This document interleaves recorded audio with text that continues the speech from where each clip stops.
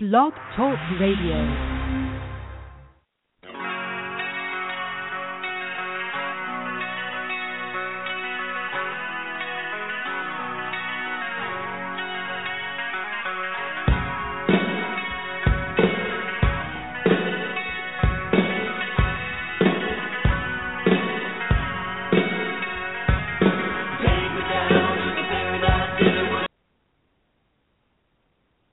Welcome to Weigh In Sports Talk.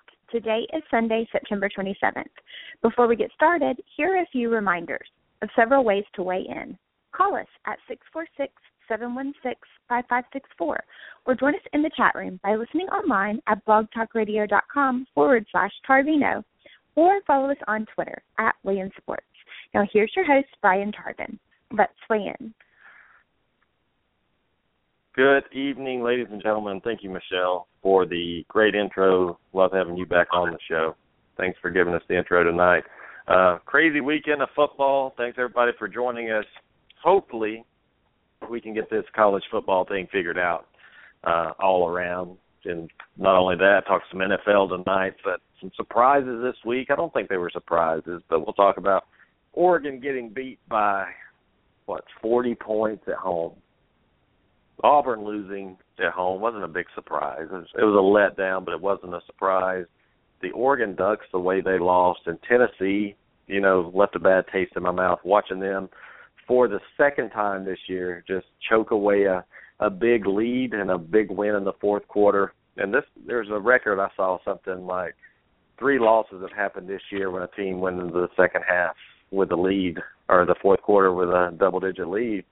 And only 3 of them have lost. 2 of those have been Tennessee's losses this year. So it shows you that most teams are getting W's when they have big leads in the fourth quarter. But this doesn't just happen this year to Tennessee. I've noticed trends last year with Florida coming into Tennessee. Tennessee had the game won for 4 quarters, gave it up at the end. Against Georgia, they should have won, lost it. So there's several games last year even that they just don't know how to win. And we're going to talk about that later when we get into our college football. But tonight, Sonny Clark is with me. I think that's Sonny Clark. Is that you, Sonny? The hardest working man in sports radio. How you doing, my man? I'm doing well, Sonny. Thanks for calling in. I miss hearing your voice, hearing all that sports talk you do. I know you've been busy lately, but, man, I'm glad to have you on tonight. Oh, I'm glad that I was able to get out of work. I was able to watch Red Zone today. At least I get to watch it. I don't get a chance to yell touchdown as much, but at least I can watch it and then at least be able to talk to you about it a little bit later if I get home in time. Well, I didn't bring you on here to talk about college football. I brought you on here to talk NFL. But just one thing about your Michigan Wolverines, very impressed. So far, their only loss at Utah. Utah beating Oregon by 40 on the road last night. Maybe that Michigan team is better than we thought. But. Maybe they're better, or maybe if you take a look at the teams who they played, maybe Utah is a little bit better, as well. So you look at Utah and what they've done. Now, granted, they're not going to be the ones everybody's going to be talking about at the end of the season, Tarvin. We all know that. But at the same time, here early, they're making people aware of who they are. Yeah, I mean, that's why preseason rankings, I'm so against them and I hate them. It makes me look like a fool sometimes. But 3 of my teams are still left in the Final Four: Ohio State, Michigan State, and TCU. My Auburn Tigers, they're gone. They're done. 2 losses. Unless a miracle happened and every other college team fell off the face of the earth, Auburn's going to be probably stuck in one of those Christmas bowl games somewhere around there if they're lucky enough to make it. But Michigan, though, very impressed with Harbaugh. How long is it going to take before, in the preseason, we're talking about them in the top 10 and talking about them possibly winning the Big Ten championship? Well, I think that as the way the Big Ten looks, that whole division is unpredictable. Ohio State, obviously, quote unquote, being the class of the conference and everything. The question will Jim Harbaugh be able to put it together before they meet at the end of the year? And maybe that game at the end of the year will really, really mean something. Meaning that will it be worth? Will it be something that could put one of the two or into the, because that's what it's going to boil down to. If Michigan plays well for the rest of the season, Ohio State plays well, that game right there is going to be for a spot into the Final Four.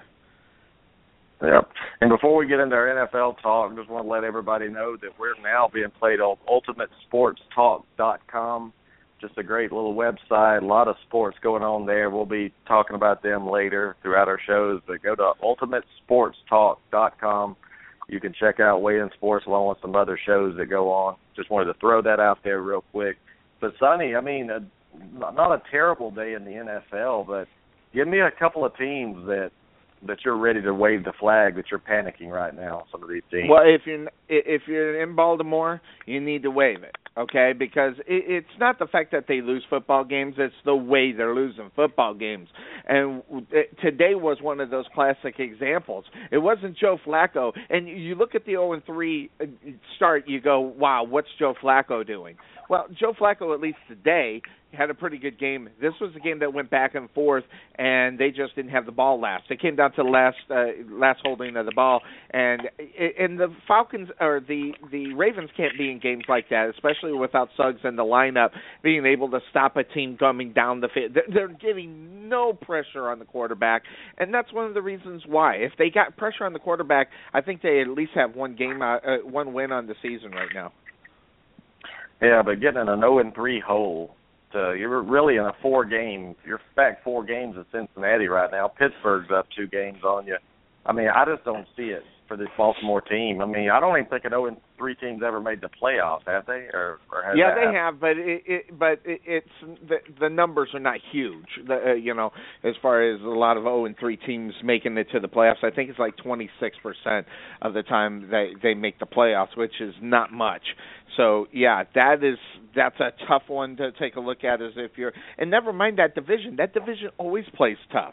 We're talking about the AFC North. The Bengals, they figured out at the beginning of the year. I said it at the beginning of the year. Marvin Jones will figure out how to, to save his job, and Marvin Lewis, save his job. Guess what? He's figuring out how to save his job.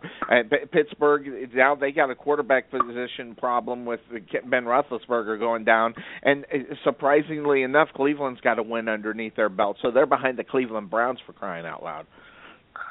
And another team, I want your opinion on this, and I didn't know it could happen, but the Patriots up 51-17 today over Jacksonville, but I'm hearing that Tom Brady could still serve that 4-game suspension.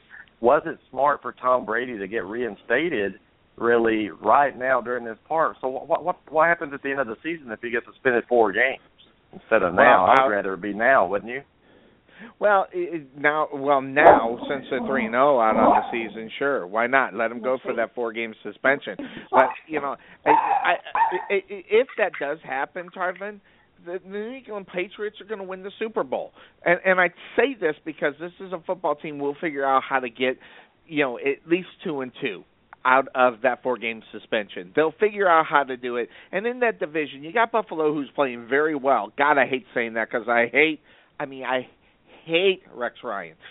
But obviously he's doing something well. The Jets, they're 2-1. I hate to see that because, I like Todd Bowles, but that whole situation just makes that AFC East now something that was supposed to be really predictable. Well, it's not now. So those losses during the season with Tom Brady might not being in the lineup, those are going to mean something in this division. So if he's able to get back in time to get him into the playoffs, he's got 4 weeks of rest. If Tom Brady gets 4 weeks of regular football season games rest, forget it. It's already over. That's just the way I look at it. And how lucky did the Eagles get with Tony Romo going down the way he did? They're 0-2. They go to New York, get a win today, but we'll talk about how lucky really they are, and they have a shot to win that division. The Giants do. We know the Redskins don't. But if you're the Jets, how could you let Ryan Fitzpatrick be your quarterback out there? He's terrible. Well, Ryan Fitzpatrick is terrible, but if you take a look at what's going on with the Jets, they're 2-1. Now their division, back to that division. If you're you might as well just tell your fan base you're not expecting to make the playoffs with Ryan Fitzpatrick. Listen, I was on the Fitzpatrick bandwagon when he signed the big contract. I thought he deserved it. And guess what? He went away and he hasn't been seen since. And he still hasn't been seen since. So that's going to be a problem for the Jets. I mean, the Jets losing against Philly, which, by the way, Philly's offense has been non-existent up until this week. And so that has to tell you something about the Jets' defense. And so they're going to have to step it up defensively. But if you are the Jets, you've got to score more than 24 points game to win a football game. So they better get they better get used to that. As far as what it's concerned, but if they're only scoring 17 points, that's not going to cut it in the AFC East or just in the AFC. And I don't know about you, but I don't think Philadelphia's got a real big defense. So if you're only struggling to score 17 points at home against an 0-2 Eagles club that hadn't tackled anybody, to me, in a long time, and that's what concerns me about them. But look, I watched Colin Kaepernick throw, and I just wanted to see what your thoughts are. Losing 47-7 at Arizona today. The Honey Badger got him a couple of picks, but Colin Kaepernick looks lost out there, Sonny. Well, he looks lost out there because he was a success because of the system. We talk about that. Football players are good in certain systems. Guess what? There's no Jim Harbaugh. And I hate to say it about Tuscaloosa. I said it as soon as they hired. Who'd they hire? No one knew who this was. And this right here, and I am actually glad this is happening to the 49ers right now, because it just goes to show what ego does for you, which it takes you a step back. And this year, they're taking that step back, and they're going to walk themselves right out of this division. Arizona's 3-0, for God's sake. Are you kidding me? No one. When we did a preseason, you and I and Cuervo was not talking about the Arizona Cardinals being 3-0, and right now they're outclassing the division, except for the Rams. They took a tough one, but I still think the Rams can still be in contention, and you can't forget about Seattle, because they'll figure out a way to come back and win football games and do it in fine fashion, like they did, wiping out the Chicago Bears 26-0 today. And what should concern you if you're in that division? You know, we weren't talking about Arizona, and it was because of their offense, really. We knew the defense was pretty solid. We thought it would be, but they put up 47 points. 47, Sonny, on a San Francisco team that in the past. Yeah, I mean, so that should scare you if you're in that division. It should make Seattle get their head out of their butt and start playing better football. They were terrible in the first half today against the Bears. A couple of special teams plays got them rolling, but 26-0 over the Bears. I'm not sold on Seattle, Russell Wilson, but I am sold that they'll find a way to make it back into the playoffs because of that division. I mean, I'm not sold on the Rams at all. Let's don't be sold on the – I agree with you. I'm going to say this about Seattle. Don't be sold on them. They played the Chicago freaking Bears today, okay? All right. That team couldn't fight out of – that team could not fight out of a soap bubble, never mind play football. So and they should have wiped the floor with the Chicago Bears in Seattle. So, you know, if you're a Seattle fan, don't be coming talking to me how great your football team is right now. They beat the freaking Bears, okay? So if you go out and you beat the freaking Cardinals, maybe I'll talk to you a little bit. But the Chicago freaking Bears, they're going to finish last in their division. They're going to be horrible all year long. Wait until you play a team that you actually, you know, have some competition on and put up a good fight and win the game. That's when I will take the Seattle Seahawks. And they didn't have a quarterback. And they didn't even have Cutler. I mean, really. And they were struggling. They were up 3-0, Sonny. 3-0, I think, at halftime around then. I just was in shock that, you know, that happened. But let's talk about a team that, the Indianapolis Colts. Andrew Luck came back and pulled one out. But, look, it's time to hit the panic button to me if you're a Colts fan, because what I've seen for 3 weeks has been awful. I mean, I don't know where Andrew Luck's been. I don't know where the defense has been, where the offensive line's been. Luckily, they play in a division, Sonny, that everybody sucks. Right. So it should be easy to win. But are you buying the Indianapolis Colts, and how do you feel after a 1-2 start? I want to see how they're after next week, because I'll tell you what I saw in this game, and I watched a lot of it. It was on Red Zone a lot. We saw a lot of bad plays by Andrew Luck, but we saw something at about the third and fourth quarter. We saw Andrew Luck kind of turn back into the quarterback that he was. And that is what I'm wondering. You know, a team sometimes is able to flip a switch at a certain time of the year. And when you're Andrew Luck and you are the courted next coming best quarterback to ever play the game, something has to flip a switch. Something happened in that third quarter, Tarvin, that made me a believer in Andrew Luck again. The interceptions were there, and they, by gosh, they were bad. And I think so, and literally when it hit the fourth quarter, something went off in Andrew Luck's head because he made some really good passes in the fourth quarter in that game. So maybe whatever's been bothering him or whatever wasn't clicking finally clicked, and I want to see how they do next year before I write them off, because this is, remember, it's the division. It's bad. Yeah, and I don't want people to think I'm an Andrew Luck hater, because it's not all his fault. I mean, no, the 0-2 start wasn't all his fault. Trust me. But it's a good 75% of the reason why they lost their football games. Andrew Luck is throwing interceptions. He's throwing into coverage that you never seen him throw into. It's like he took a step back to college and he was learning the NFL game in the first two games all over again. And that's what it reminded me of. And like it was, something clicked, and we'll see what happens. I'm not ready to write out. No, we're just pointing out the fact that Andrew Luck has had a bad first 2.5 games. Yeah, and you know, maybe he was watching Auburn's old quarterback Jeremy Johnson throwing those interceptions. Maybe it got in his head. I don't know, but yeah, I mean, it's a difference. I mean, an 0-3 Indianapolis team, which easily could have happened. Now they're 1-2. You've got some momentum coming back. Yeah. Houston's god awful, Sonny. I mean, I watched them. I mean, they are bad. Oh my gosh. And they're bad against the Tampa Bay Buccaneers, who are really bad.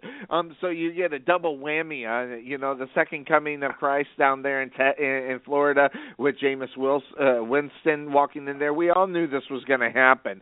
And frankly, this is the best thing that can happen to the young guy. If he's going to turn anything around, he's going to have a horrible season. Let's just give it to him. Remember Peyton Manning. Now, I'm not saying this kid's Peyton Manning or anywhere close to carrying his jock in his first year. But when you take a beating like you did in the first year, like Peyton Manning did, it will change your mentality, either good or bad. This is the test for Jameis Wilson. Will it turn it good or will it turn it bad? Here's what I predict. It will either be really good or god-awful. So I expect Tampa Bay, if it's going to be really good, to be a good football team. And I'm talking a good football team being 10-6, 9-7 for them would be a hell of an improvement on that for that franchise. So definitely not Super Bowl bound Buccaneers, but if he takes his knocks this year and he's going to be good next year, that's where they'll be.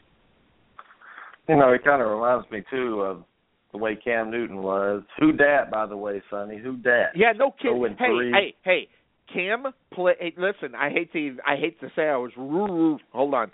They are 3-0. I was wrong here going into this division. Okay, because but I didn't have any faith in the Saints at all. But the other team that you're going to be battling with, Atlanta, play, and not only that, they look good.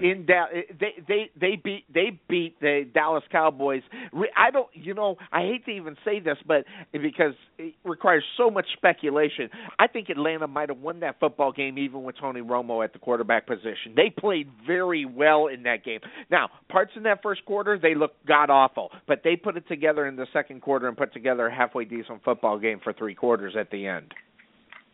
They did, and both Carolina and Atlanta are 3-0 right now. But after the eye test, watching 3 weeks, I think Atlanta is a better football team, Sonny, and I think right they now have better weapons.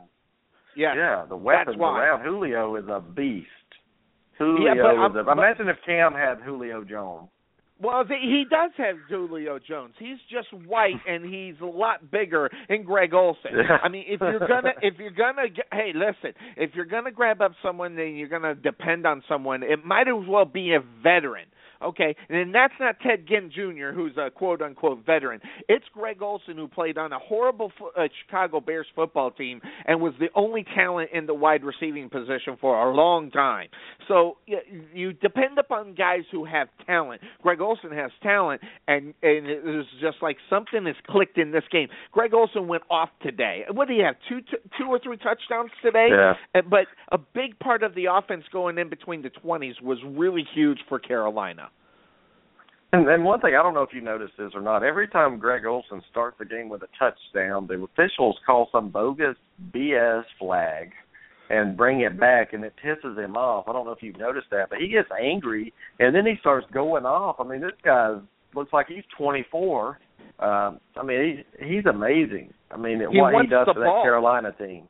Yeah. Here's the thing. He has to be the one who wants the ball because there's nobody else. Because you think Ted Ginn Jr. is going to stop his deep route to come back to help Cam Newton when he's in trouble? No, he's going to keep running.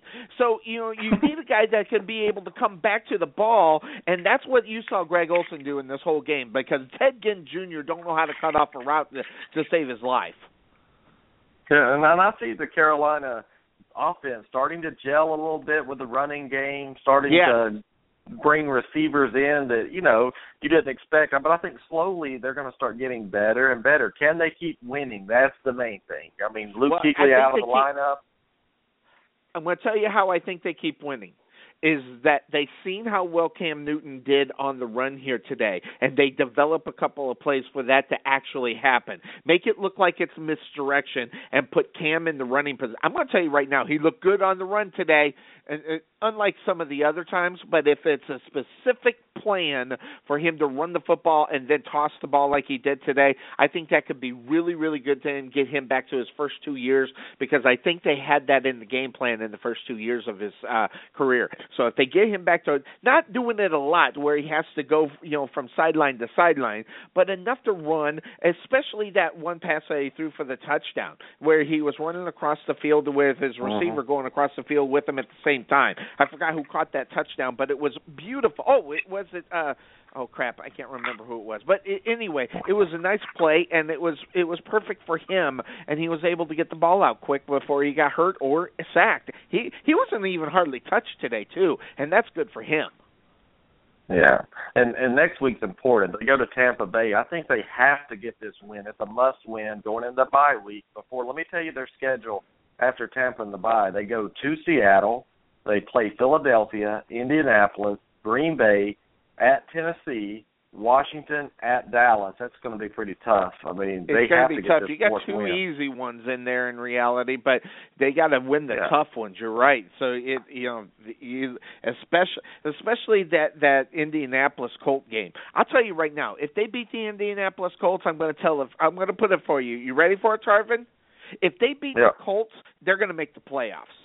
And the reason being is that team. And if I'm not mistaken, that game's in Indianapolis too, isn't it? No, it's in Carolina. No, it's not. Oh, crap. I wish that was on the road. But I'm still going to call them that they'll make the playoffs. That is a football team where you go in and you beat Andrew freaking Luck. That guy is the monster. Okay, you go in there. Now, granted, they got some games to play, but Andrew Luck is definitely the better quarterback all of the ones. You go in there and you win that game, that builds up confidence. And that's what the Carolina Panthers need going into the playoffs, is that confidence. And I think if they get that win against Indy, it'll be nice for them. And I'm not ready to say they're a playoff team yet, but I see what you're saying. But Seattle, I think they make a. Hey, it's worst case scenario. I'm gonna tell you they're gonna get a wild card. Worst case, if they don't win this division, as long as they don't, completely go into the tank, they're going to at least make the playoffs if they don't win the division. Now, Atlanta would have to go into the tank. Right now, they just look better than Carolina, but Carolina looks better than the rest. Looking at all the, NFC champions that are going to come out, they look better than the rest in reality. And starting off with 3-0 is impressive. And I don't even care which teams they played. Well, Sonny, let me tell you this, too, about Atlanta. It seems like Matt Ryan, something mental with the Carolina Panthers. He struggles, and you never know if Carolina can sweep the series this year. I mean, they could because of the struggles that Atlanta seems to have with Carolina. This could be fun. going down. I think New Orleans is done though. I think New Orleans is out of it. Yeah, you put a fork in them. But Matt Ryan's thrown for 5 touchdowns, okay? And Julio Jones has 4 of them. And it has nothing to do with anything, okay? It's finally realizing that you've got a guy that can change the tone of a game any second. They still got White on this football team at the wide receiver position. He's not even close to being up there in the numbers. Teams are still afraid of White, and they're leaving Julio Jones. You got to move away and get to Julio and let White beat you. And teams are afraid for some reason about White on that football team, and I don't know why. They're not doubling down on Julio Jones, and if you got one-on-one with Julio Jones, you lose the football game. Simple as that. And I'm going to say it, Julio's the best receiver in football. Right now he is, definitely. He's better, yeah. Obviously, because we don't have Dez Bryant. We don't know what he would be doing. If it was unfair and he was in all these games, I'd like to see where Dez is. But that first game, the Dallas Cowboys didn't get the ball to Dez at all. So, yeah, I think I'm right there with you. Right now, Julio Jones is the best wide receiver in football right now. Yeah, and we'll go back real quick Thursday night to Giants. And call me crazy, but I'm starting to – like this New York Giants team, Sonny. You're crazy. Right now? You okay. are absolutely. Okay. You have. Let's see. What have you been taking? If you can drop that in the mail and send it to me, because you'd have to be really high. I mean, maybe you're not. Are you watching them? Because if you watch them, you'd go, "Oh God, okay." Remember, they beat the freaking Redskins, for God's sake. Coughlin's in the chat room. I figured I'd say something nice. But I know they beat the Redskins, but I mean, I don't know. I mean, they have some weapons around them. I'm not sold on the defense. You gave up 21 points to the sorry Washington Redskins. I mean, that's a lot of points to give up to a high school JV team, really. So, but I don't know. It's just something about that division. Philadelphia, everybody wrote them off early, and now here they are. I don't know. I'm just interested. I think they have my attention. Maybe I am. Maybe that cocaine is crazy tonight. I don't know. There's something in your day-to-day sniffing that is actually you got a leak somewhere. Whether it's at work or at home, you got a leak somewhere. Well, Remember, Sonny, this is still Eli freaking Manning. He's horrible. Eli Manning is horrible. You beat the freaking Redskins. They're not even a viable NFL football team right now. They're god awful. So and the way they've been losing the other 2 football games that they lost are 1-2. Okay, and Beckham can't do it all by himself, and Eli Manning can't even get him the ball half the time. So they beat the Redskins. Don't. It's not the second coming. I promise. I knew I'd get you going with that. I knew you. Hey, I know what it is, Sonny. I took a test yesterday to become an IRA professional, and you're supposed to be in the field for 3 years before you even get it taken. I've been in there a little over a year. I walked in that test, man, and I thought, am I in the right room? Because this is nothing what I studied or looked at. Hopefully I passed it out. I really don't know, but maybe my brain's starting to trip. Between that and watching Auburn get beat every weekend, I'm starting to have a meltdown. Yeah, I think you are. I think the meltdown is, and it's starting early. You're younger than I am, my friend. And let me just say this, and smarter than I am too. So there you go. I'm the smartest man in the world. But what about the Oakland Raiders? Did anybody have them going 2-1 to start out? They're. I don't want to say they're a victim of their schedule. Their schedule, but their schedule definitely helped them. But here's the thing about that though. The Oakland Raiders, when they're a good football team and they're in contention, the AFC West gets really, really interesting. And you can say what you right over there. granted, they're not going to beat Denver. I haven't been smoking what Tarvin is smoking regarding the Giants to think that the Oakland Raiders are going to be able to get in there. But right now they're 2-1 in this division. The Broncos lose tonight, they're going to be right there tied. But the Kansas City Chiefs and San Diego Chargers 1-2. You know, I wasn't surprised about that this year because guess what? I'm not saying Phillip Rivers is not a good quarterback. I'm saying Phillip Rivers on the San Diego Chargers isn't going to do it, and his contract's going to keep him there, and that's not going to be good for him for the rest of his career. The Chargers are in trouble as a franchise, obviously by paying the guy way. And I love Phillip Rivers. I think he deserves a lot of money, but he got way too much. And then Kansas City at 1-1. They'll be interesting to see what they do here. What are they on Monday night or tonight? Monday night. Yeah, they're on Monday. They're on Monday Night Football against Green Bay. And I'll tell you, if Kansas City goes into Green Bay and beats them, you have to actually look at the Kansas City Chiefs and go, they're viable for the playoffs over in the AFC. Yeah. So you got to watch that. Yeah. Well, Phillip Rivers, Sonny, I would love to see him on a different team. Sometimes you just need a change of scenery. I think he would. He's a great quarterback. He is. He's a gamer. And I remember him coming out early. Remember when he went on the road and beat the Colts in the AFC, in the playoffs, and I knew right then he was a gamer. But I just think sometimes you're in the same place for so long, you just get kind of going through the motions. It's okay you're 1-2 because you're the Chargers. Man, get out of California. Go somewhere that would love to. I mean, name me some teams that would love to have Phillip Rivers right now. Oh God, there's so many, especially New York or Buffalo. I mean, I'm sorry, the Dolphins. The Dolphins. Well, Tannehill's looking like he is completely lost, and that was a guy I had high hopes for. Right now, he looks like he is completely lost. They take a bad loss here this week, and here's the thing: it's one thing to lose a football game, really, but if you watched that game and you saw how bad they lost that football game, then you know. And I've been watching the Dolphins all year long. And it's huge. By the way, just to throw this out, incognito. Okay, he goes back to Miami here today. So Cuervo said it, and I wish I could take credit for it. The steal of the off season is Richie Incognito. He has taken on a different type of role. He is a different kid. He is a lot more mature than he was. And guess what? He goes into Miami and puts it in their face. I love it. And he did it quietly as well. And look at him. He's on one of the best offensive lines in the AFC East. The Buffalo Bills scored 41 points today. Okay, if you're a Buffalo Bill fan and at the beginning of the season you were talking about this football team scoring 41 points in any football game, I'll call you a liar, okay? All right, because Tyrod Taylor, I don't know what he's doing or what spike he got, but I got to say it was the right move. Tyrod Taylor, will he be a viable quarterback in the NFL? I don't know, but right now he looks like the most brilliant move of the season. Yeah, and you don't see Rex Ryan team scoring 41 a game, do you? No, I think that's my point. You're right. You see Rex Ryan team. Well, they definitely tightened the belt. I mean, they haven't been giving up points, but now he's got an offense too. Watch out.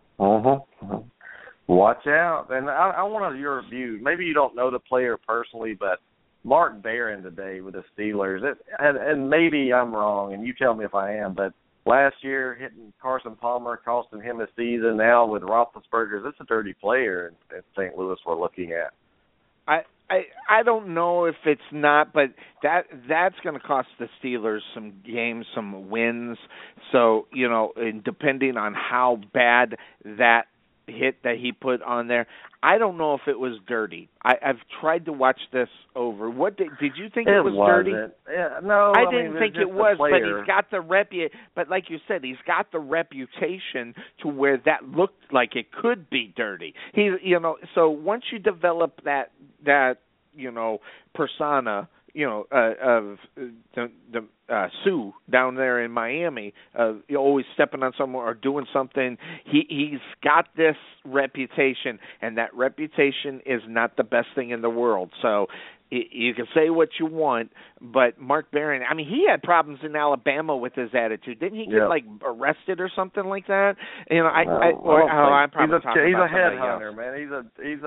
He's just, to me, and I could be wrong, and it may be my dislike for Alabama in a way, but hopefully it wouldn't be. But it just seems like, you remember Nick Fairley, the way he was, how sometimes he would do a cheap shot and you wouldn't even know it, but that's what he intended to do. That's what I think sometimes. And when I saw Palmer go out last year, to me, it's just, I just keep thinking, hitting these quarterbacks low. I mean, just hit them high, man. I mean, I know it's so dangerous. I know concussions are dangerous, Sonny. That's why they invented the Tom Brady rule. Remember that when Tom Brady went down and Matt Castle made way too much money in his career for the rest of his life because Tom Brady went down? You know, they're not enforcing the rule that they set into place to protect quarterbacks at that low. And if I'm not mistaken, that one didn't even get a flag here today. And that's another outrage. You can't hit a quarterback like that low and not get the penalty. There has to be a penalty. That rule's in place right now. And I don't know. Was there a flag, or did I miss it? Yeah, I didn't know. There wasn't a flag on that. I didn't see it, and maybe I'm wrong, but I didn't see a flag thrown in that. And I was actually watching that. That game was on Red Zone live, and then they came back to it and showed it a couple. And I don't think I've seen a flag. So the fact that wasn't a flag, that was a mistake right away. That needed to be a flag, and that's what I was calling for. I was like, I'm sitting there because I can't scream. I got to be quiet, but I'm sitting here screaming in my head. You got to throw a flag. That's too low on a quarterback, and regardless if he was trying to get out of it, you can't go that low on a quarterback. That's why they put that rule in, the Brady rule. They don't call it that, but that's why it came about, because you're going to knock out your number one quarterbacks in this league, and that's what fuels the money in the NFL is the quarterback. Yeah, I'm just not a big fan of the low hit. Well, Sonny, you ready to talk a minute or some college football, or are you going to have to leave? I'll try. I haven't been able to watch it as much, so it's been one of those things. But depending on what you talk about, maybe I can help or say something stupid. Well, I'm gonna start off to say, Alabama lost a couple weeks ago at home to Ole Miss. They turned the ball over 5 times, but Alabama, Sonny, is an underdog for the first time in 75 games, I think. Coming up this Saturday on the road at Georgia. I think Georgia's favored 2 points. Nick Saban, the dynasty he's created, and what goes up must come down. That's a law, right? It has to happen. It's a rule. How long do you think Nick Saban can keep this up at Alabama? If they lose Saturday, then Vegas is trying to tell us something. I mean, Alabama's favored over everybody. But now they're underdogs. If they lose, and they're technically out of the SEC, they're 0-2 to start the season. What happens in Tuscaloosa, Sonny? Well, that just all depends on Nick Saban's mentality. We talked about it. I mean, looking at that, you mentioned it, Texas. I mean, you're the one that brought it up. So I'm sitting here thinking, well, what's going on here in Texas that could drive him there? Well, one thing that the Texas is not short of is money. Okay, so Nick Saban isn't going to go anywhere unless he gets a raise, regardless what happens this year with the Alabama Crimson Tide. He's going to get more money. How much is he paid right now? $7 million? I think maybe more. Yeah, it might be probably more. Around that. It might be more. So here's the thing. If that's going to happen over here in Texas, Texas is going to have to pony up the money. Guess who has the money? Texas. That alumni will throw money all day long if they could get Nick Saban. That part you're right about. And I don't think you really intended to be right about that. That's just something.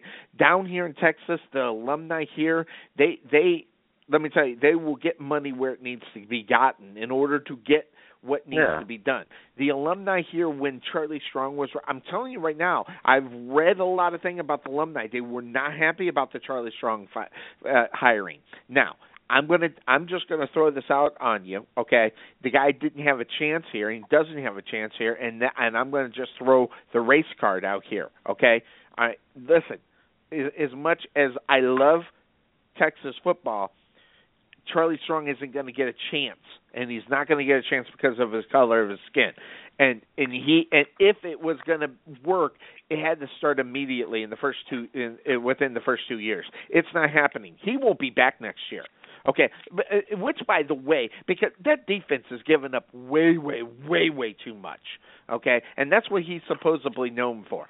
So, and his recruiting, as much as I love the fact that they picked up Charles Omenihu, freshman, that will probably be a superstar over there if he gets the opportunity, take away from that, he hasn't done anything in recruiting defensively. His offense, it's unwatchable. It's almost like the NBA. It's unwatchable. So down here, in order to pull Nick Saban, they got to have the money, and I think they got the money, okay? But here's the thing. How much will Alabama want to keep Nick Saban? Are they sick of him? Do they love him? What's the real relationship that he has with an alumni there at Alabama? If they love him, he stays, and they'll pay him more money. If not, he will go ahead and take another job. We've seen that happen. Well, I mean, it really, love comes from winning, and I don't care where you're at. Look at Gus Malzahn at Auburn. Took him from a team that didn't make a bowl game to a national championship. Here we are 2 years later, he's 2-2, and I'm already hearing rumblings about firing him. I'm like, really? I mean, it's how quick it changes. But if you're Texas, Sonny, I mean, when are you starting to celebrate moral victory? It's like that's the problem I have. Texas is all about winning championships, winning their conference. They have their own network, and now they're making special team blunders to lose games, and they're happy because they kept it close. I mean, that's the problem I have. And that's the first indication to me that you're happy that you kept it close. Okay, that is a coaching staff and whoever's in charge with someone who doesn't know what they're doing. Okay, because that's not Texas football. That's a person that needs to lose their job. That's good enough. That's never good. There's nothing good enough. Now, Alabama getting all over him. Aren't Alabama 3-1 on the season? Yeah, they're 3-1. They beat Wisconsin. They beat junior college team, and then they beat another junior college team the other day. But their only real test to me of the season, they lost at home a night game against Ole Miss, which kind of raised some red flags. I watched Alabama. No, hey, listen, no, but I'm saying it's was a good football team last year. Yeah, but you shouldn't lose at home if you're Alabama. But I see problems at quarterback. I see problems on the offensive line. I see receivers that can't catch the ball. And I see a defense is probably going to be tired by the end of the year if that offense doesn't step it up. But I'm talking about Alabama, Sonny. What if they go 8-4 or something? I mean, Nick Saban's never lost 4 games except his first year. And then in 2010, they lost 3. They're not going to lose more than 2 games, Sarvin. They can talk about how bad it's going to happen, but they're not going to lose more than 2 games this year. They may be on the outside looking in on the playoffs, but they're not going to lose more than 2 games this year. And frankly, I don't know much about Georgia, but all the things I've been reading, I haven't been reading about them about being the biggest powerhouse around. Now, I have read about them that they can sneak up on you in the second half football games. That part I have read. And if Alabama don't take care of business in the first half of the game, that could come back and be that snake that comes up and bites them on the heel, and then they're going to be going towards the end of the game trying to win the game in the end zone on a crazy play. I'm gonna tell you how good Alabama is, though, Sonny. They're at home. They turn the ball over 5 times and they lose by 6. I mean, a team they put up 500 yards of offense. But I think Nick Saban, anytime he's an under, I mean, my money's on Nick Saban anytime he's in the game, really. But, Georgia, to me, is who they're playing. They're playing a Georgia team with a quarterback that wasn't good enough to start. I think it was at Virginia. He's played some cupcakes and cream puffs and looked pretty decent throwing the short pass. Their offensive line has been blowing holes up against Georgia, Southern, and teams like that. Now they're going to be playing a big boy defense, a real man defense, and Nick Saban in Alabama. And I think Georgia, as well, I'm trying to comment on Georgia, to me, fool's gold a little bit. Early in the season, they're 4-0. Everybody's flying high, but guess who's coming into the town Saturday, Sonny? Nick Saban. Exactly, and that's a total different game as well, Tarvin. You can be playing any other team that is in your regular teams to play, but when it's Alabama and they're not your regular year-in, year-out team, okay, you can be first in your division and it won't matter. It's Nick Saban, and that's one thing but that's another reason why when we start talking, and even though it's a legitimate talk, the crazy talk, this is a team that's 3-1. I think if they beat the Bulldogs, and I don't know a lot about them, but here's one thing I do know. They have been scoring a lot of points this year. Now, granted, It's against some of these loser teams, I guess. I mean, what are they playing? Anyway, they're not those big – that's what it is. So they may get a come to Jesus on Saturday, okay, about maybe they're not as good as they think they really are because they've been scoring points on. They think they can score points on anybody. Well, I'll tell you, Alabama is not the. Here it is, Southern University Jaguars. Okay, I'd never even heard of them. So there you go. Yeah, another team I want to talk about real quick, Sonny, and you're familiar with Chip Kelly, how great he was at Oregon, what he's doing in Philadelphia. But Oregon last night lost by 40 points at home. I think 42 points at home. I've never seen it happen. Didn't think it could happen. But I said something a few years back when Chip Kelly left that I don't think Helfrich could keep up with the recruiting and the coaching mind of Chip Kelly. But people said I was wrong. But I never saw Chip Kelly get beat like this. But what do you think about Mike Helfrich at Oregon? I mean, is he fool's gold, really? I mean, he came in and played with Chip Kelly's recruits, and he still couldn't get it done. But now he's having to recruit his own players and kind of get his own offense going, and I'm just not a big believer in this guy. How many did he lose to the Utah Utes? That could be a big question. 42. As well. No, I'm talking about recruits. I mean, it'd be interesting. I mean, they're not very far away from each other. Okay, so, what is going on in Utah that they can go and bitch slap the Oregon Ducks by 42? Okay? I mean, that right there tells you something. I don't know. The Utes, they're the ones that put it to the Michigan Wolverines in week number 1. Okay, they bitch slapped them all over the football field in reality. Okay, and then they come back and have a good performance against the Oregon Ducks. There are only 2 teams, I think, aren't the Utah Utes, are they in the Pac-12? The Pac-12, yeah, they are now. Yeah, and here's what I know. There's only 2 teams in the Pac-12 that are even relevant now. One of them happens to be the Utes.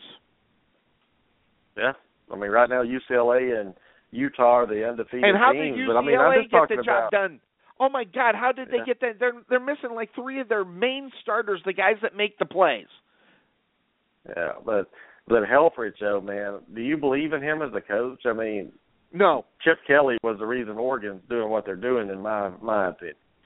Well, and I think the proof is in the pudding. When you get beat by 42, regardless of who it is, okay, but never mind the fact that it's the Utes who really came out of nowhere. Okay, they had an okay football team last year, but they weren't, having ESPN, writing major stories about them week in, week out. Okay, that was the Oregon Ducks last year. Okay, it's not, so once Oregon is dropping down, I don't even want to say they're playing down to the competition. I think there's something going on regarding administration over at Oregon and what's going on with the head coaching as far as the athletic department and coaching. There's a bad communication problem where someone's really pissed off that they're in this situation, and I think it happened before the season started.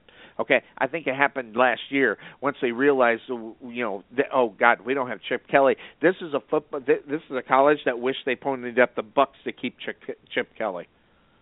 Well, I'm gonna bring on an Oregon Duck fan right here, Jason Humphrey. Jason, I mean, tell me you were stunned last night after losing by 42, getting 49 put on you in 2 quarters against Utah. Yeah, I was completely stunned of last night's ball game. I knew Utah was a good team, but put up 49 in 2 quarters. It was ridiculous. It was hard to watch. I didn't watch till 2 minutes to the 4th quarter until Utah ran out the clock. Well, I mean, Chip Kelly, Mike Helfrich, I mean, are you a believer in Helfrich, or is last night kind of, when you're a fan, Jason, it's kind of hard to see. That's why we call them fan. We're fanatics. It's kind of hard to see the flaws sometimes in our own teams. But Mike Helfrich, did that kind of open your eyes up or tell you something last night when you saw that game? I think I still believe in the Helfrich, and I really do, because he has got some key recruits over the years. We do have a couple quarterbacks that are redshirted. There's a quarterback named Travis Johnston that's redshirted this year. He's a freshman. But I do believe in the Helfrich. Last night we got to start off square one. You know, I can see Auburn losing by 40. They got beat by 24 at LSU. I'm used to seeing my team get blown out, but I'm not used to seeing Oregon get beat at home by 40 points. I'm sorry. I mean, I'm not used to seeing it. If it happened to Alabama, it would have shocked me the same way. I mean, Oregon doesn't lose at home. But Alabama, I know they don't get blown out. You know, so that just shocked me last night. It really did. Yeah. What the big thing that shocked me, you look at the three marquee games in the Pac-12, the road team just came in there and won by 20 plus. You're talking about Utah, Arizona, and UCLA and USC. And Arizona State lost. Arizona State's a good home team. Arizona's a good home team. Yeah. So. Well, Tarvin, think about that. Think about this though. Oregon has only averaged. They have only averaged 24 points a game in the last three games. If you take away that Eastern Washington stupid game that they should have never played in the first place. Okay, but take away from that game, they've only averaged 24 points. Now, we're talking about the Oregon Ducks only averaging 24 points. There's something wrong with the system because they're not getting in the end zone. So somewhere as far as getting the ball into the end zone, that's not happening. Yeah. And then I see it at Auburn too, Jason. So it's not just your Oregon Ducks that's struggling offensively. Auburn can't score, and I think you all have to look at the quarterback and the offensive line. So tell me about your offensive line at Oregon. What the hell's going on? Offensive line's not doing really good. It's an okay offensive line for the most part, but when you don't have a quarterback that can't throw, they can't block all day and whatnot. You got quarterbacks back there that can't make a decision. I would say this before I leave. As a Duck fan, I would rather have Helfrich put in one of those freshman or sophomore quarterbacks. If the season's already done, let a freshman go in there and get us lumps and develop a quarterback. So. I mean, tell me about the rest of your season, Jason. I mean, you've only lost one Pac-12 game. So looking at the division you play in, it's not that tough, I don't think. I think you could still win it, but is it going to be enough to get you in the playoff or too long?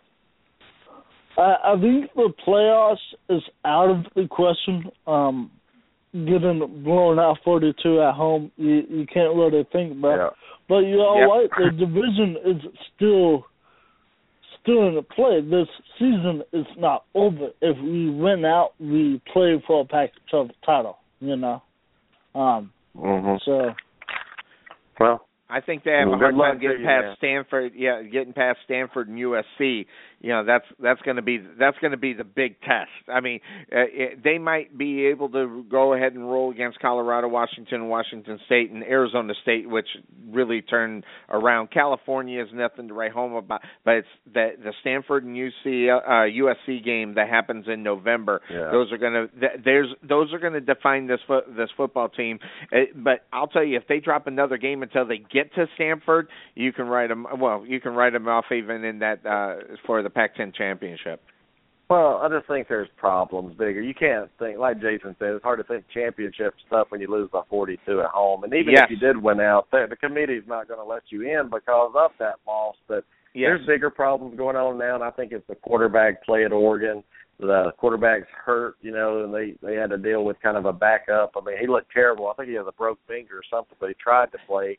But, I mean, if Oregon's not – I mean, they're one-dimensional without a quarterback, and they're easy to read, they're easy to stop.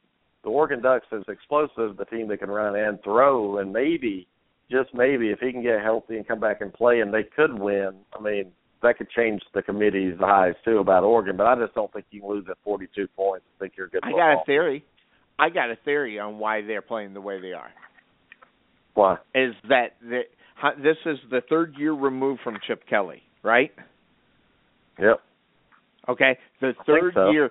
So, it's the third year. No Chip Kelly. Okay, that means everything that Chip Kelly was doing when this team was playing very well is not being done right now.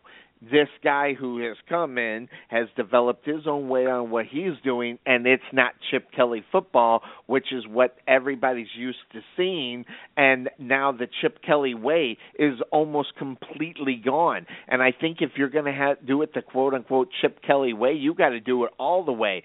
And what I mean by that is have Chip Kelly. Okay, you got another guy who's going to come in. He's got his own ego. He's going to want to do it his way, not Chip Kelly's way.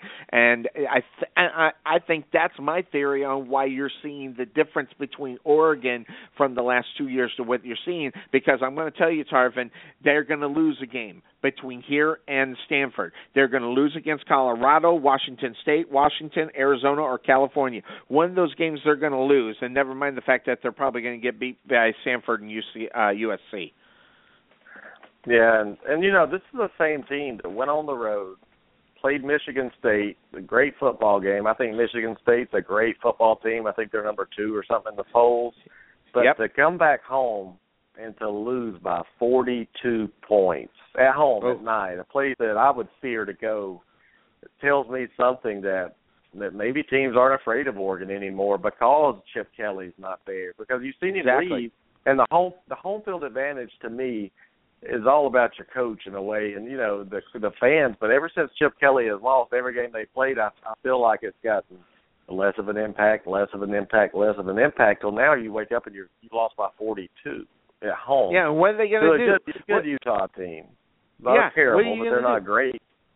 This will be the third year. What are they going to do? They haven't been playing up to snuff at all this year. Do you give the guy one more year? Of course you do. You're going to give him one more year. But after that, I'm going to tell you, if he doesn't put on a show, that could get really ugly, and the Oregon Ducks could be hit by a Ford F-150. Okay, and you're going to see feathers everywhere. That's how bad it's going to be. And then they're going to be fighting to try to get a good coach in there, and there might not be one available. All right. Well, hey, I think I see Sonia over here, Sonny. You remember Sonia? I remember Sonia. Sonia. Hello? Hi. You're on. What's up? Hey, guys. Who's on? What's going on? Oh, we have Sonny. Hey, Sonny, how are you? I'm glad to be home early on a Sunday for once in about 12 weeks. So there we go.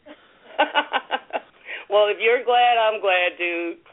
We're trying to get over this cold. Jason and I, we just caught the last in, and Tarvin, I can't stay long because my throat's killing me. But I promised you I'd call in, so I'm calling in. Well, tell me what you thought about Oregon getting 62 hung up on them at home, losing by 42 points. That blew me away, Sonia. I mean, after all the crap yesterday that happened, Tennessee choking, Auburn looked like crap, but Oregon losing by 42 at home, I never saw that coming. Oh, dude, I've been waiting on that. You should know. I was so happy to see that. And no disrespect to Sonny, because I do agree with his theory, but there's more to it. Guess who's gone? Definitely. Mariota. The reason Oregon now is because they don't have their Auburn's Cam Newton. That's the bottom line. That's what I was thinking of, too, about when you said that. I started thinking about Auburn lost Cam Newton, and people thought they were still going to win a championship. They ended up winning 8 games that year, 7 games, something like that.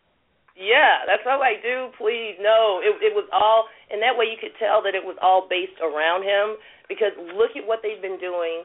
There's just no cohesiveness. And if there is any defense at anywhere at any point in Oregon, somebody please put out an Amber Alert, because I didn't see any defense.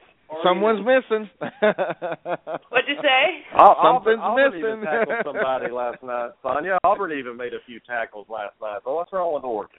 Oh, dude, Oregon is being who Oregon has always been. They've never played defense. Chip Kelly.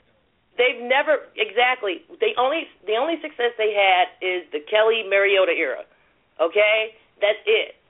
And the big question was when Chip left, it was Mariota, still going to do this, and with all, Oregon's still going to do this. Okay, they did it.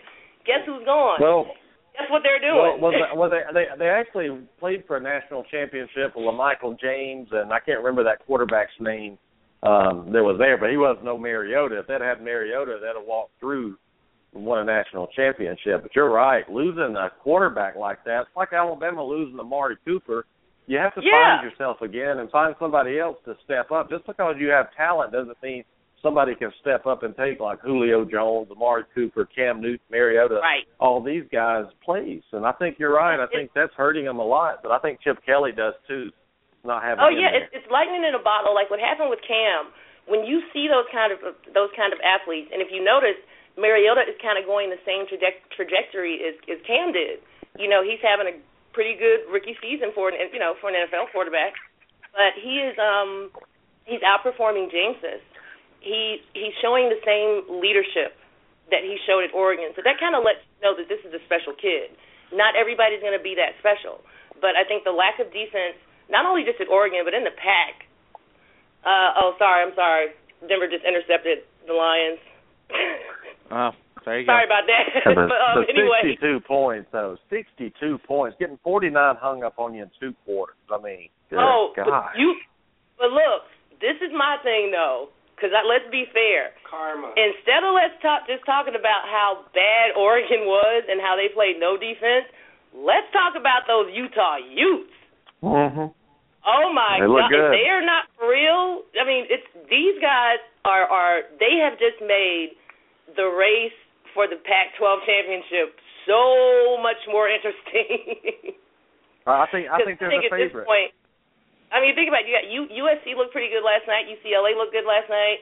You've got, Utah. So it's kind of like Oregon is just being exactly who Oregon was and who they were meant to be. We talked about this numerous times before.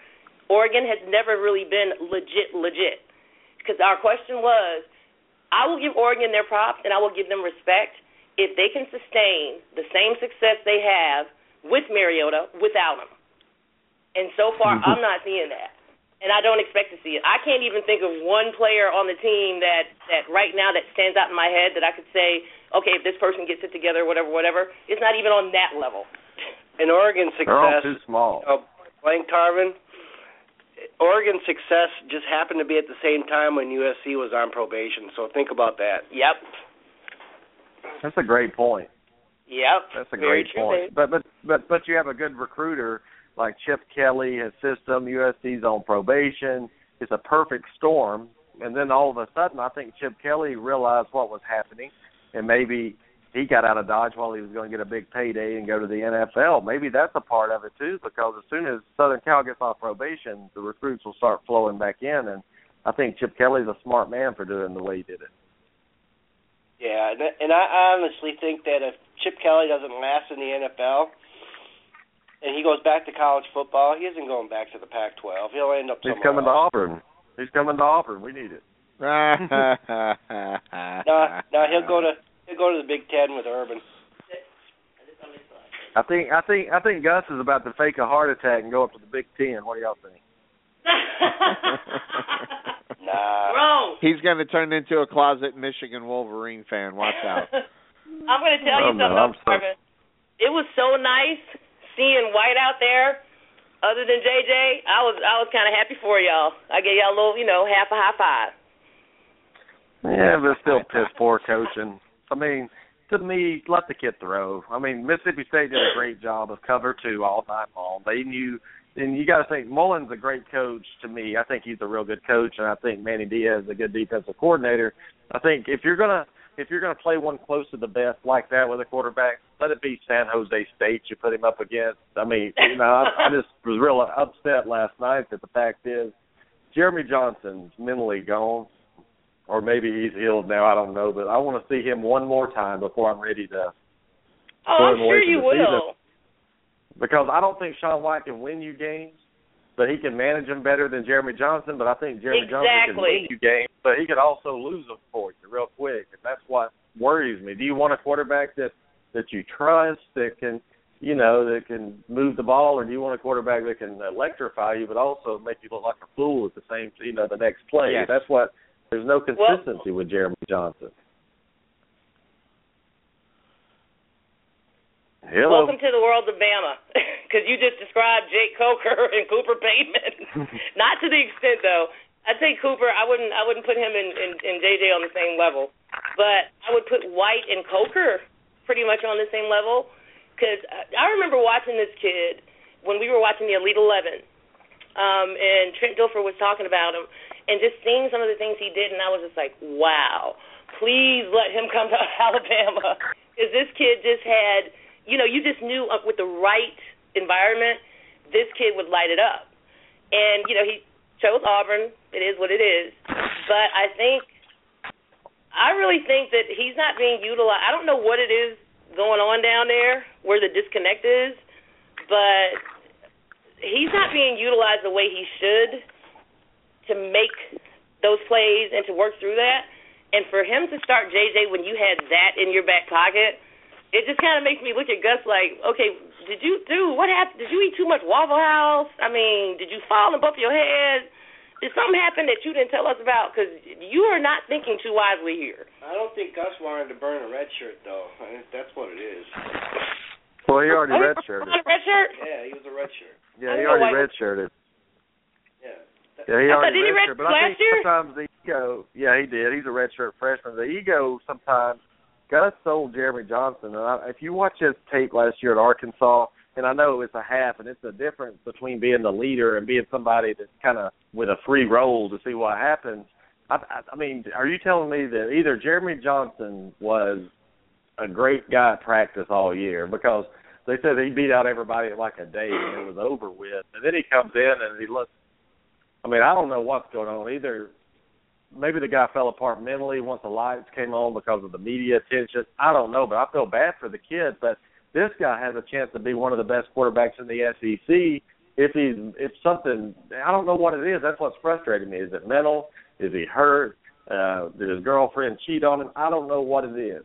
But, it shocked me. It shocked me to see a quarterback that's a Heisman Trophy contender, again, pumped up by the media. I mean, you got a little tape or whatever, but throw the ball behind you. The offensive line for Auburn hasn't helped either side.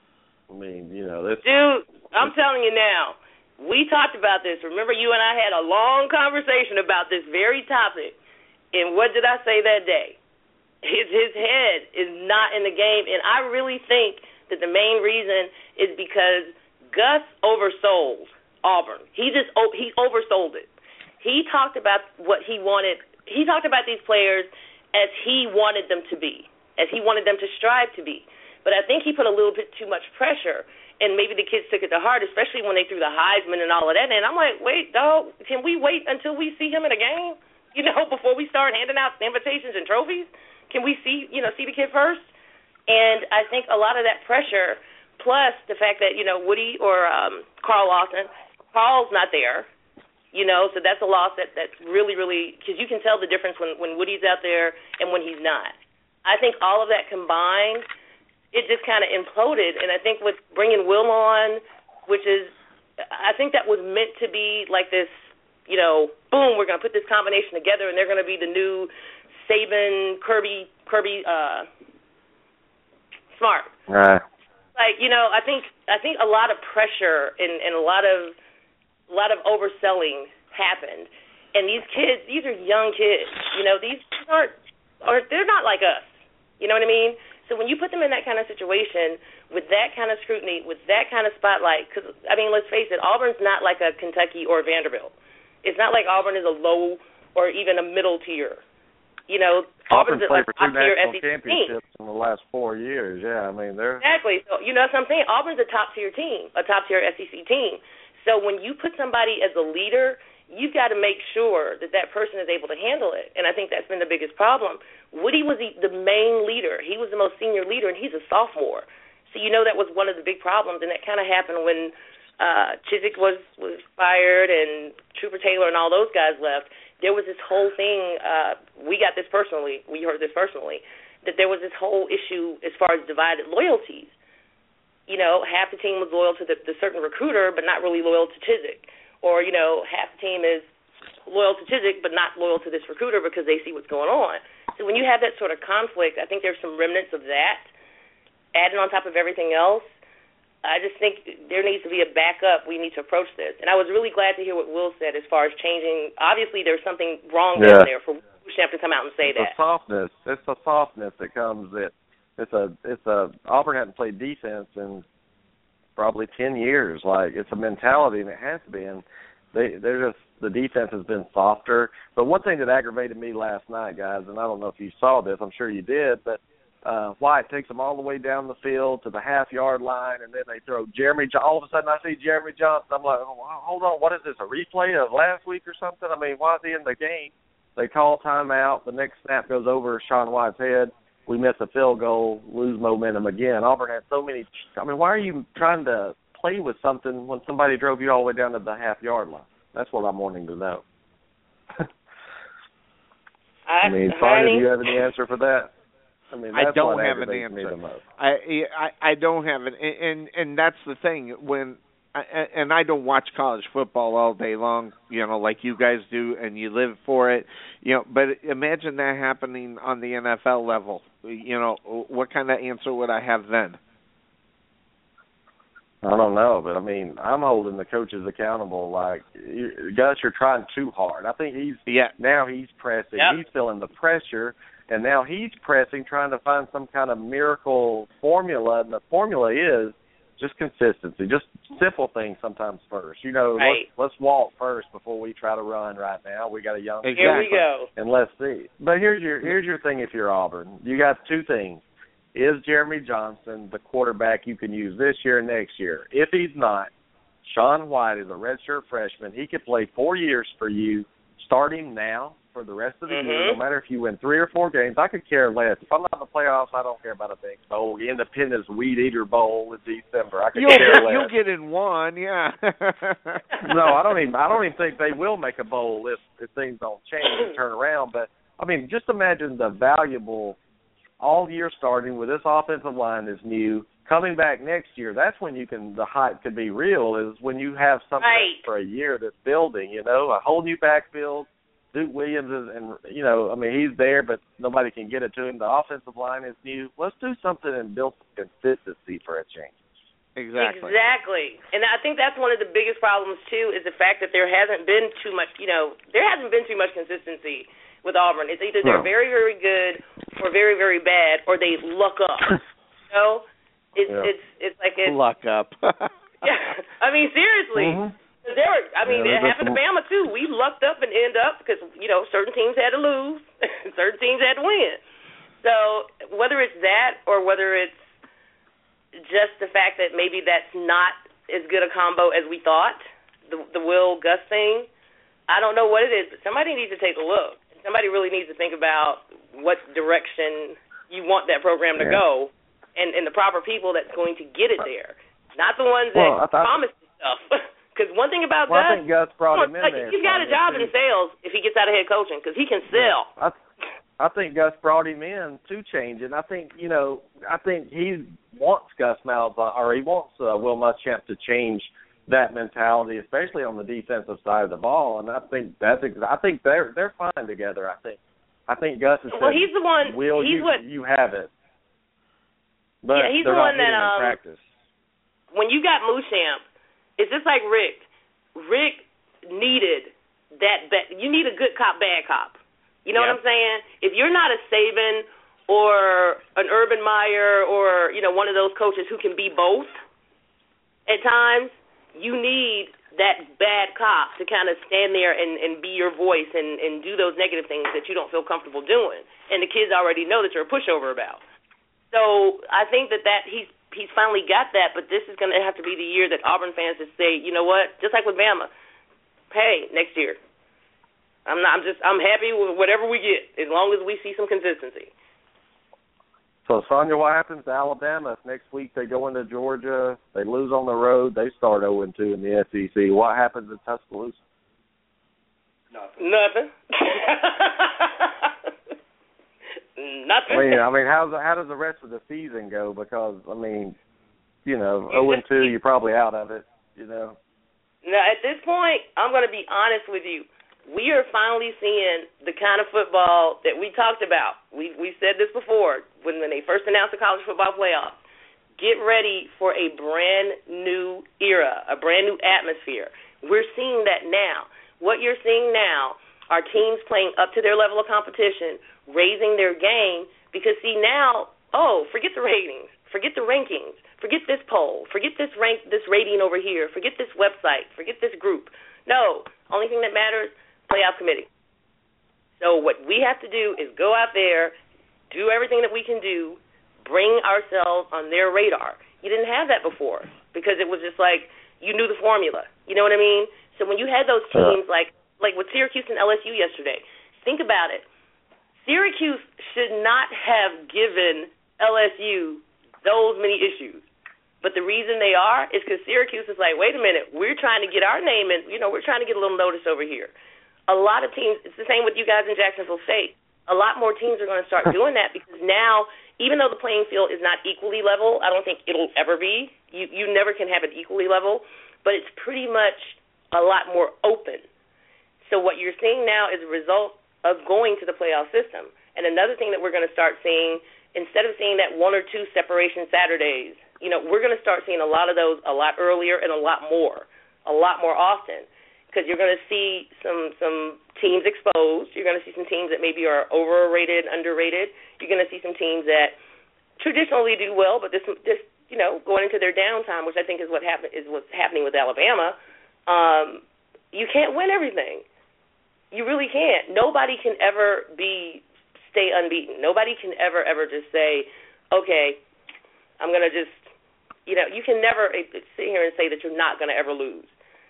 And I just, I'm going to tell you this, Sonia. Saban, what he's done at Alabama, and I've mentioned it multiple times, to be able to, year in and year out, to keep the same consistency. And like you said, you're going to lose sometimes. You can't win them all. But when you have the bullseye on you every week, so since 2009, Alabama's been a big game on your schedule. I mean, it's like one of those. To do that for 6 years and to accomplish what he has, this is the first time they've been an underdog in 6 years. I mean, that's saying something. And where Auburn fails is when they have expectations on them, they crumble. When they're ranked 24th, they may surprise you and win a championship. That's what I respect about Alabama, is that consistency right there. Yeah, and it's harder. I think it's harder for the newer fans. And we did get a bunch of new fans after 2009, let's just be honest. But I think it's harder for them because they weren't there, during the 3 mics, They weren't there when we were really down. They've only, they only know Alabama from 2009 and now. So this is their first time going through it, and it's like some of them are just melting. It's like, come on, seriously? Like, we've been here before. Like, seriously, we have. The bandwagon fans don't know that yet. Exactly. So Sonny, how many TCU fans do you have out there in Texas now that are new for the last couple of years? Well, everybody jumped on the bandwagon. See, when I first came here in 2005, I came a fan of TCU just because they had a cool name, Horned Frogs. I mean, it don't take much for Sonny. So I've been on the bandwagon when I got here. So they were bad then, and that's before Patterson got in and is doing what he's doing with this whole program down here. Yeah, it's just amazing what, like Sonia said, some of these fans that started pulling for Auburn in 2010, now they're wanting Muschamp fired, they're wanting this. I'm like, good God. I mean, you see it all. You can't get fired every time you lose that. You have a couple games where you struggle, and now you're wanting to fire a coach that honestly I still believe in. I mean, I'm disappointed, but it's like Saban losing to Georgia. Now you want to fire him because he's lost 2 games. I mean, get out of here. I wish somebody would. I'd knock them upside the head. Well, but that's another thing when they make as much money as they do, so every fan thinks they're owed something. Exactly. Yeah. But I'm going to tell you something. Auburn fans, this is what I told one of my Auburn buddies last night.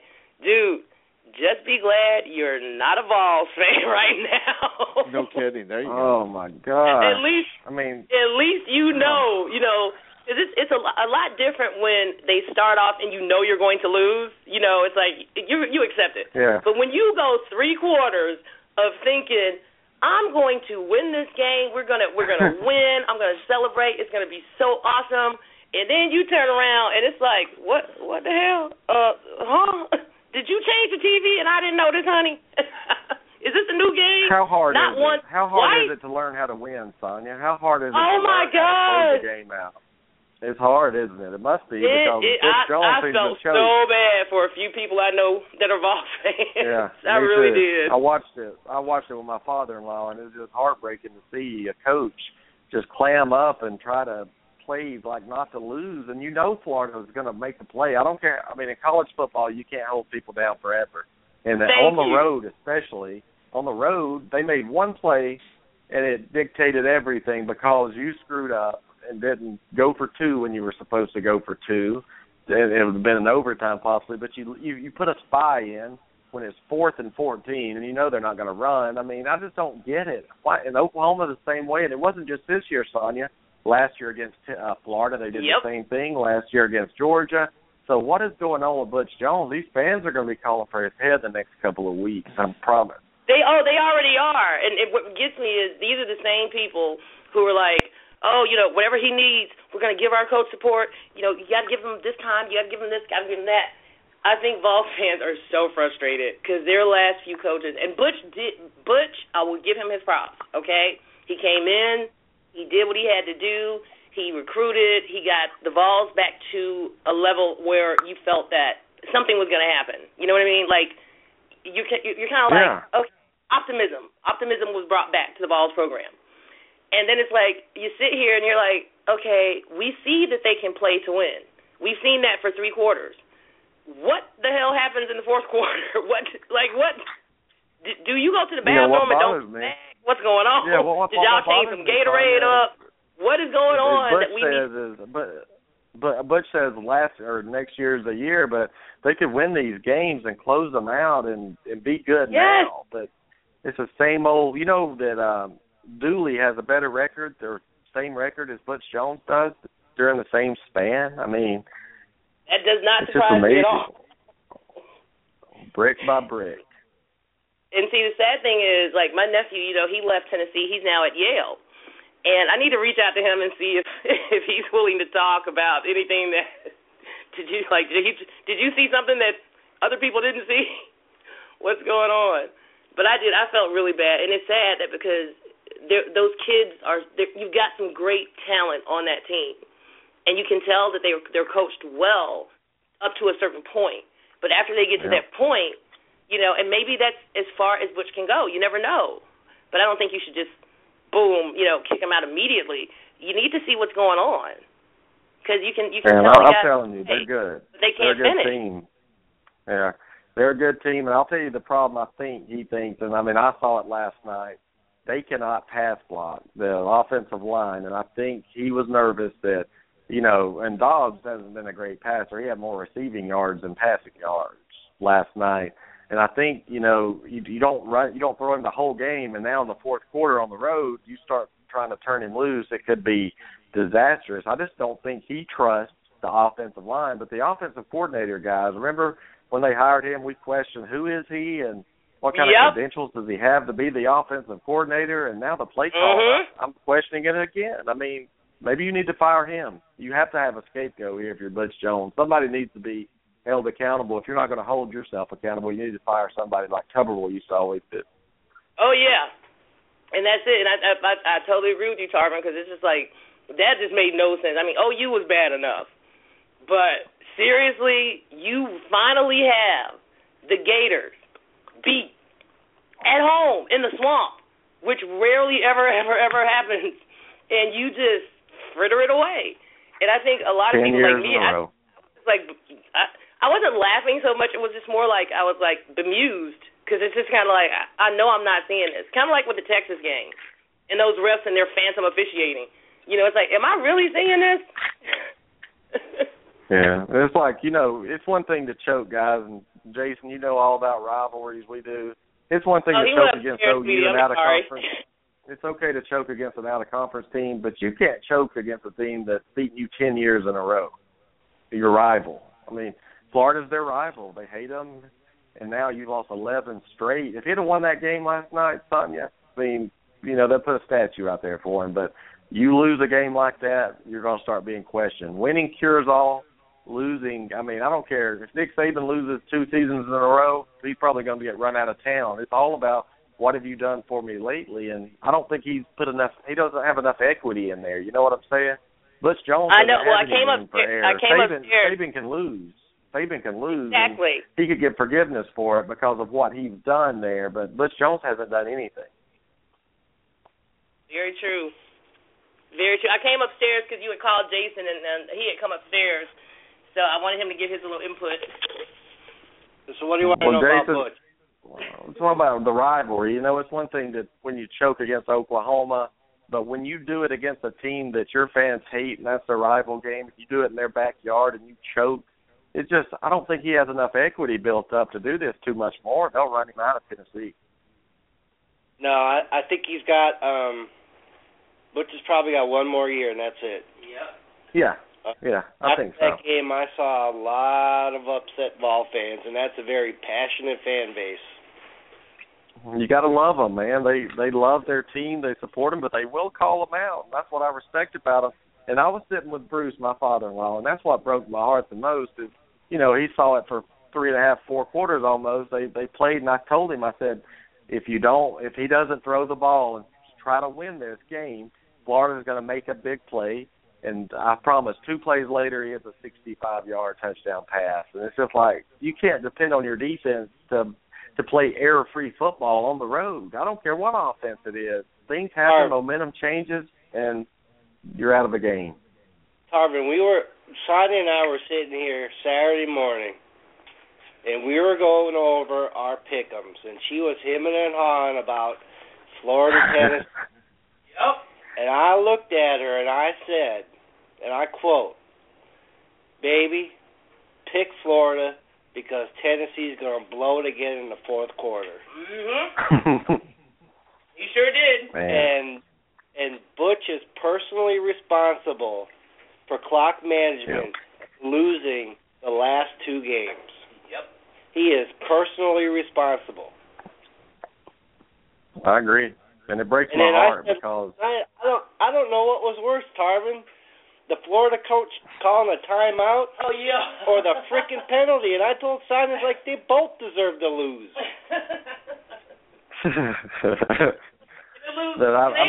You know what kills me, guys, and you tell me what you think. Like the Joey Bizzies of the world, these idiot Florida fans now that are talking national championship. They're not talking about SEC championship or making it past the Independence Bowl.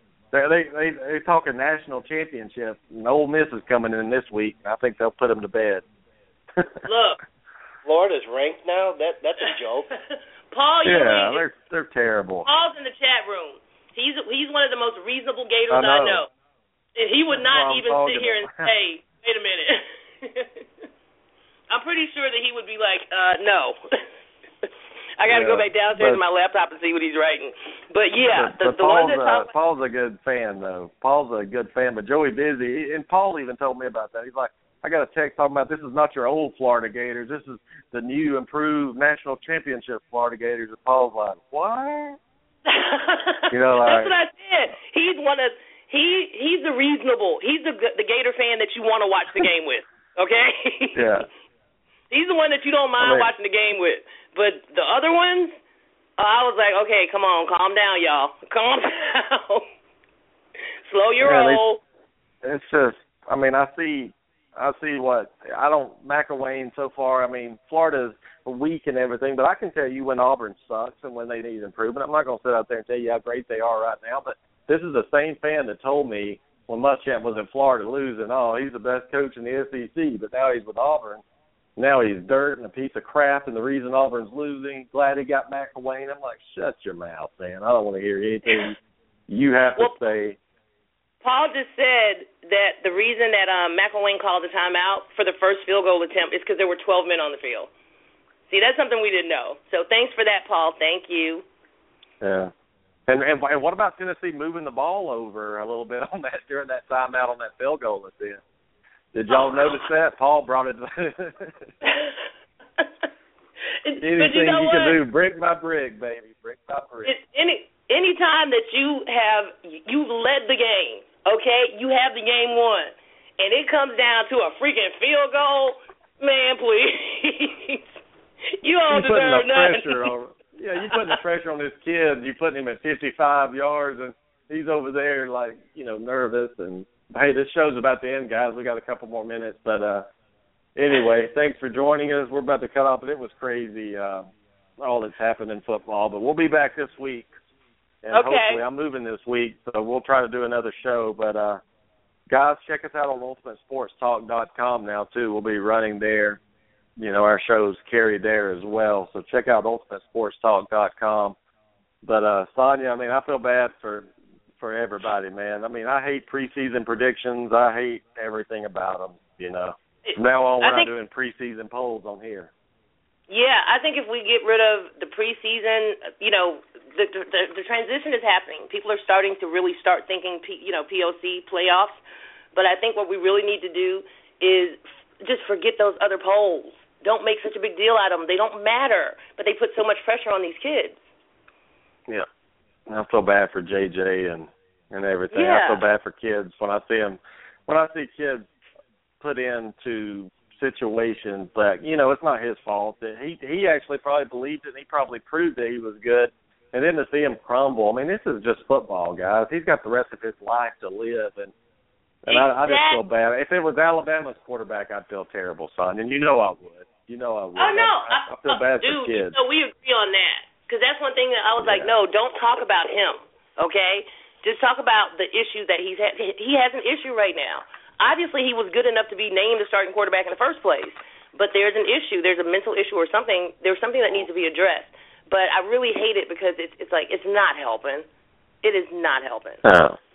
Well, I feel bad because, you know, he's 20 years old, something like that, and life's but he's learning a valuable lesson. Life's hard, and, you know, it's not going to go your way all the time. What are you going to do? And I want to see, and it's not that I don't like Sean White. Trust me. I want to see Jeremy Johnson redeem himself. I'm not ready to write him off because for me, I need to see him succeed and leave a winner or something. You know, I just cannot stand the fact that he went out the way he did. And I don't want to see that just because I love the kid. I really like him. He's a good kid. He's respectful to people. He doesn't deserve this. And if your coaching's causing it, then change that up too. I don't know. But this kid shouldn't suffer. All these ignorant fans out there wanting him benched and all this and talking bad about him on social media. Do they not realize these kids read that stuff?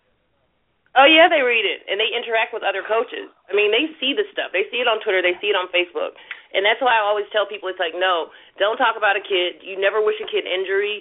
I don't care who it is, what team they're on, if it's your top rival. You don't do that because the kids can see this. And that, to me, it's also putting karma out there. You know, it's like, oh, no dog. Well, Auburn's number one defensive back. Auburn had a number one defensive JUCO back committed to him, decommit last night. And, I mean, I don't know why, but it could have been the Auburn reaction on Twitter. He could have seen something that he didn't like, and it wouldn't be the first time the recruit didn't come to a school because of something a fan did or said. Or, you know, I mean, I don't know why he didn't come. The defense played a little better last night than it had in weeks past, but you never know what's going on. But before I would bash a kid on the Internet. Now, I may say Johnson played a terrible game, but I'm not going to say, you know, piece of crap, you know, benching, killing, whatever. You know, he made mistakes when he was there. He deserved to be taken out of the game during the Louisville game, like during the series. Just let him sit out. I think you should have tried to figure it out in the first two games instead of waiting to Baton Rouge and Mississippi State to bench him, you know. That's right. You found out earlier. That's why I got upset. I'm like, this kid, come on, seriously? I mean, you know, basketball, you need a timeout sometime. Not just you just need to sit back. He should have watched on the sideline and watched White go up against Louisville after he threw that second interception. Right then and there could have been a time. Well, you know, he could have come out of the game and re-entered it and never looked back. But I don't think Gus sometimes thinks about stuff like that. It's ego, man. It's an ego. That's right. I'm telling you, Gus oversold, and now he's trying to make up for it, and the kids are kind of caught in the middle, and it's really messed up. I agree. I do, and I think the ego of Gus Malzahn made him leave him in for as long as he did, but I also think one thing that aggravated me, I'm glad Gus, I mean, you know, so you have to change things, you know, in order to, you know, you don't want the same result, but I think Gus Malzahn made the change because of the fans and the pressure he was feeling, which is wrong, too. That's wrong. And you see what happened when Bama did it. Yeah. And that wasn't giving into fan pressure because Saban's never caved into fan pressure. But I'm just saying, you see what happened when we've got Cooper. And then all of a sudden it's like, wait a minute, the biggest game, Ole Miss at home, and you're starting Coker? Whoa. I mean, I like Coker and all, but hold on. No, we hadn't seen him. Bateman, I think he started Bateman, didn't he? Or am I messed up somewhere? No, he started Coker, but one of them. They beat their names just both have a C, so I'll just call them C1 and C2. Yeah. But he started C2 instead of C1. Yeah, that's what it was. He started Cooper Bateman, and then people were like, well, Coker started all year. What's going on here? You know, and then Coker came in and almost saved the day. That's what it was. Well, he started last night. Guys. Well, all right. Well, guys, y'all have a good week, and thanks for joining us, and we'll see all y'all very soon. Awesome. Have a great weekend, guys, or a great week. All right. Y'all too. All right, sweetie. Take care. Call me tomorrow.